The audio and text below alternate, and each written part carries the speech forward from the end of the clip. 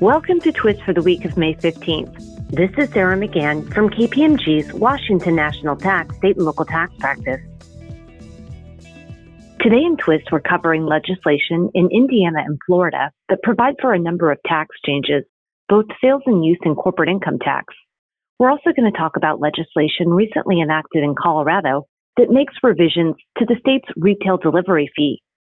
In Florida, a comprehensive tax relief package initially proposed by Governor DeSantis has passed both chambers of the Florida legislature and is expected to be signed into law.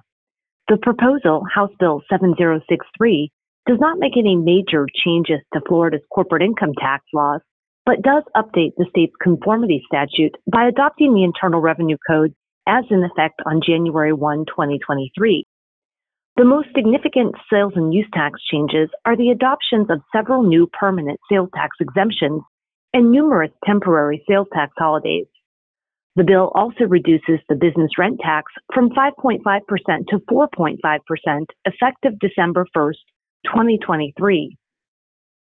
Indiana Senate Bill 419, an omnibus tax bill that includes a potpourri of tax changes, was recently signed into law.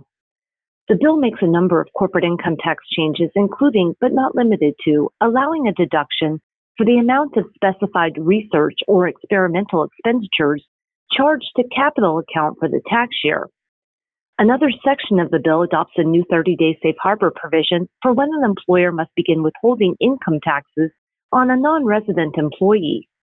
On the sales and use tax side, a new exemption applies to transactions involving tangible personal property that is a component of a solar energy system or wind energy system and is acquired by a public utility or certain businesses that sell electrical energy to a public utility.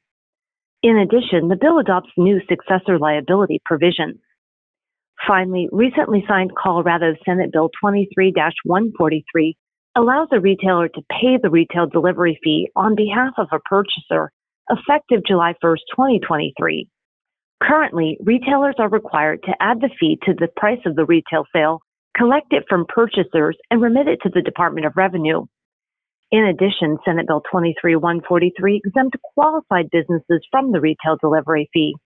A qualified business is a retailer that made retail sales into the state totaling $500,000 or less in the prior calendar year. Thank you for listening to Twist this week and stay well.